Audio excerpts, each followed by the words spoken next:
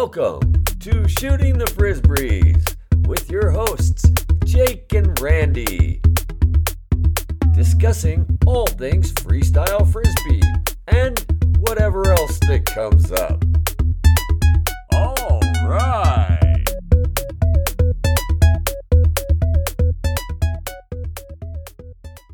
Welcome to Shooting the Frisbees with Jake and Randy. Hey, Randy, how's it going? Hey, Jake, I'm doing good. How are you doing? I'm doing great. So we have a cool new concept that we're going to try out for this podcast, and hopefully it'll be a reoccurring theme. We're inviting Doug Fresh to come and talk to us. Yes, and we're going to call this segment, this reoccurring segment, Dougie Fresh's Top 10. So welcome, Dougie Fresh. To clarify matters, and just to get this off my plate in the early goings of this interview, I'm really thinking of it of maybe not the best, but really the players that I get a chance to play with frequently, also that I really love watching play. Best is always, top 10 is always a misnomer, I think. But maybe this is the Dream Team 10. Yeah, so it's like a fantasy football, but this is fantasy freestyle team. Yes, I like it. Yes, okay. So why don't you give us the entry point to the top 10? Who is number 10 on your I'm list? not doing it in order. Oh. You're not doing it in order? What order are you doing it in? Random. Random top 10. I can't do... It's hard enough to pick 10 players, and there's so many great players out there that I think it's too exacting to narrow it down in such a fashion. Are you giving numbers? Are you going to say this is number 10, this is number 7, or are you just going to give us a list of 10 names? List of 10, in no particular order. Without any further ado, Jake and Randy have both made Dougie Fresh's top 10. I'm feeling like this list is suspect. Well, I have to ensure the continued existence of Dougie Fresh's top 10. I know that sibling rivalry exists. I'm adding Matt to this mess. There you go. Good call. Well, that sibling rivalry thing, that's certainly accurate for Matt and I.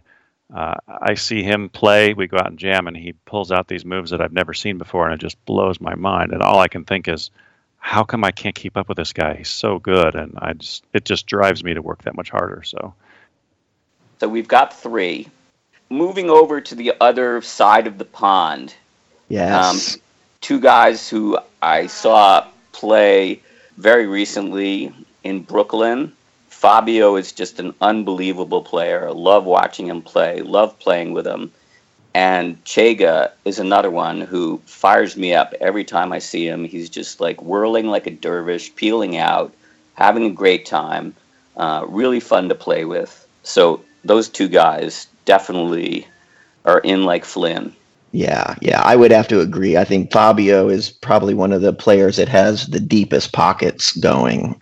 So we got a couple there. I think 5. And then, speaking of deep pockets, Mr. James Wiseman has some ferociously deep pockets. Pockets go down to his toes. Yeah. He does things on a consistent basis that really make me nauseous. He's one of the few people that basically have disregarded all my Freshian philosophies and all my attempts to guide him. Where my original, and I have to rethink this, but I always tell people like to accentuate their strengths and minimize their weaknesses. James kind of heard that go in one ear and out the other ear, and he was like, no way, I'm maximizing my weaknesses. It served him well. That pushed him through the stratosphere. I like that philosophy, and I like that that he actually took it the other way, which is also a good philosophy. I think there's going to be fewer people in the world that can do what James did effectively. But I think if you're able to do that, the results can be, well, what we've seen. Getting to know James a little bit as off the court as well, we're talking about an incredibly disciplined young fella. There's not a whole lot of people, I don't think, that have the kind of discipline that he does. So, Jake, what do you think about that maximize, minimize philosophy? I love that there are different approaches to the game. And I completely... So I would usually give a new player very similar advice to Doug's advice, which is, stick with the things that you're capable of. Stick with the things that you're having success with. I tend to go that route because I want the players to get hooked. I want them to have success and enjoy what they're doing. But I think that it can become a limitation at some point. When if you only focus on your successes, you stop growing at some point. So. Yeah, that's a really good point. You have to recognize the new person's tipping point when they can take that advice and push it the other direction. Yeah, and it's almost like the person has to recognize it in themselves. They have to say, okay, I'm really hooked on this now. I want more. So show me. And then they have to ask, show me something that I don't know how to do. Well, I bet you that all the people on this list so far have had some level of James's approach, where they just sat in a room or went out to the park and played by themselves and worked on skills. I mean, I know I've seen Fabio do it. I know I've seen videos of Chega doing it, basically set, spin, catch both directions repeatedly. I know when I was new, I was doing the same thing. I think I've heard you talk about that too, Randy. Focusing in on certain things and not jamming, but actually doing the work to get something done definitely requires a bit of passion. That's very deep. Do we? I remember, as a matter of fact, you were saying about Chega doing one spin one way, one spin the other. I definitely remember a clip of Chega doing, I think, 10 double spinning barrels in a row. Yeah, that's kind of cool. It's very cool. I mean, when you see that, you realize, he can do that whenever he wants. It's not just like he throws it out there with an 80% confidence. He's got that in pocket. It's somebody else who can pretty much hit doubles on cue, a little bit from the older school. And again, I think we're all slightly biased to the people that we get to play with on a regular basis, because we get to see the stuff that's not necessarily on video day in, day out. I think really sticks in your brain. Ted Oberhaus can just hit doubles, and for that matter, triples, until the cows come home. He hasn't competed in a long time, but the guy is the last person on the jam field, and he is a joy to play with. He's just having the best time, no matter who he's playing with, no matter what the conditions, no matter what throw you throw him, no matter how far away it is from him. He's like, oh, great throw. Meanwhile, I would be like shaking my head and what kind of crap was that? And Ted's like, that's a great throw. Yeah. So you never get an Oberhaus sneer. There is never an Oberhaus sneer, and when he needs to hit a double, or like I said, for that matter, a triple, in the bank. And usually barefooted. So extra style points there.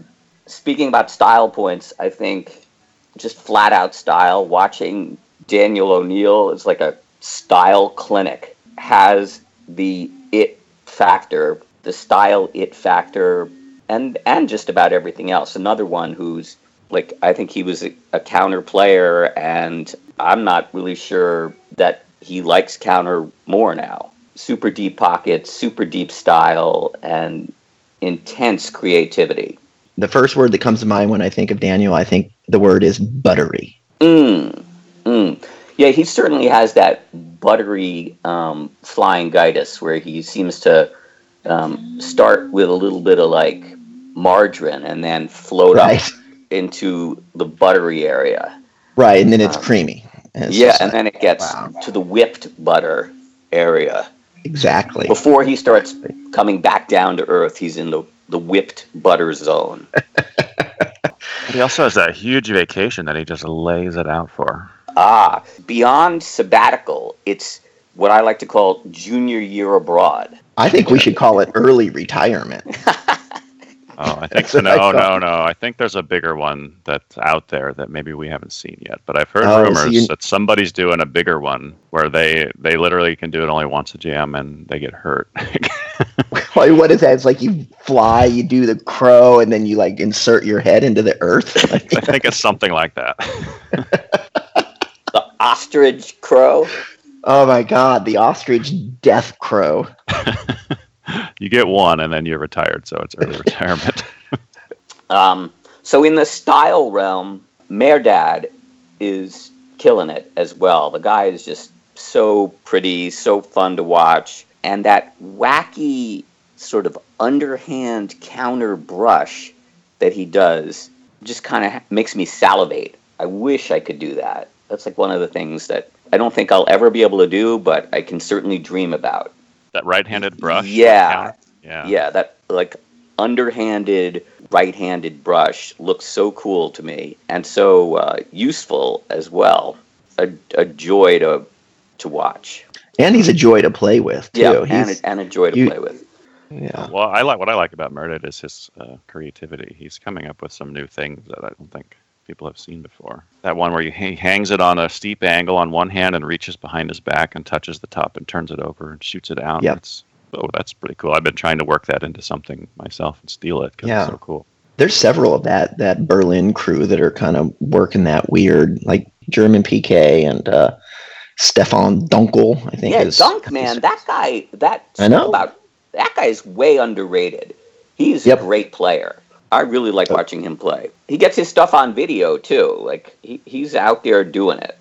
I think I watched some Berlin video recently, and they were just all of them hitting chair brushes with impunity. I just think it's a pretty hard move, and they were like just hitting it every time, no problem, right to the next guy. They're all any angle, any spin, just here. I'm hungry, throw it to me. So where am I now? Well, you got 9 so far, so you only have one more name to add. This one, again, I think it may have a slight grandfathered in flavor to others, but to me, it's a no-brainer. I think when we talk about deep pockets, the guy who invented deep pockets is Joey Hudakla, and I think he's on my list. Again, he lived in New York City for a long, long time, and I got to see stuff that will never show up on video and will never show up in the results of the tournament. But there were periods of time when I would call it the he's Joey and you're not part of the jam. Blew my mind, and this is not that long ago, so I would have to say this is present day. He's a member of the top 10. I think that's a good call. I mean, how can you argue with Joey being in the top 10? Yeah, you can't. No, it is. It's just a statement. It is. Like you say, Dougie, like creating a top 10. I can think of 10 more just right off my head. Oh yeah, and as well. Yeah, I mean, I like watching Alex Leist, Florian, Sasha Hone. Those guys were a blast to watch in Brooklyn. Another one this was a couple of years ago, but Anton Kappelman, really, really fun to play with, really, really fun to watch. Oh, how did I leave Leitner off this? That's crazy. Right, I was going to say, where's Mr. Leitner? Yeah. And you know who also is Claudio Cigna. Yes. But Leitner's on that list, so somebody's coming off. Knock me off. Oh, no, you're changing the list. Get me out of there. Get me out. I don't want to be on that list. Get me off All right, the list. You're out of there. You're out of there, partner. Good. Now it feels less less Homer. Something cloud. Yeah. I think in my brain, I had Tommy on there probably literally number 1, and so I spaced that. But Tommy's one who I absolutely never get tired of watching. He does it in the finals all the time. And watching the shit that he does on the beach just basically makes me cry. No reason that he's able to pull off some of those combos. Beautiful. Love it. Yeah. I emulated a lot of my beach game from watching Tom, playing with Tom, All right. I feel more comfortable now getting Rando Man off his podium. Feel comfortable. And getting Lightning on there. Thank you. I appreciate the love. Well, that's a solid team you got there. I could see those 10 fellas having a pretty sweet jam on a sandbar in the Gulf of Thailand, pretty much, as the sun's going down and the tide's going out. Yeah. All right. See you in Virginia States in a month or so. Yes, sir. And Jake, see you in not that long. Yeah, I'm very much looking forward to it. All right. Later.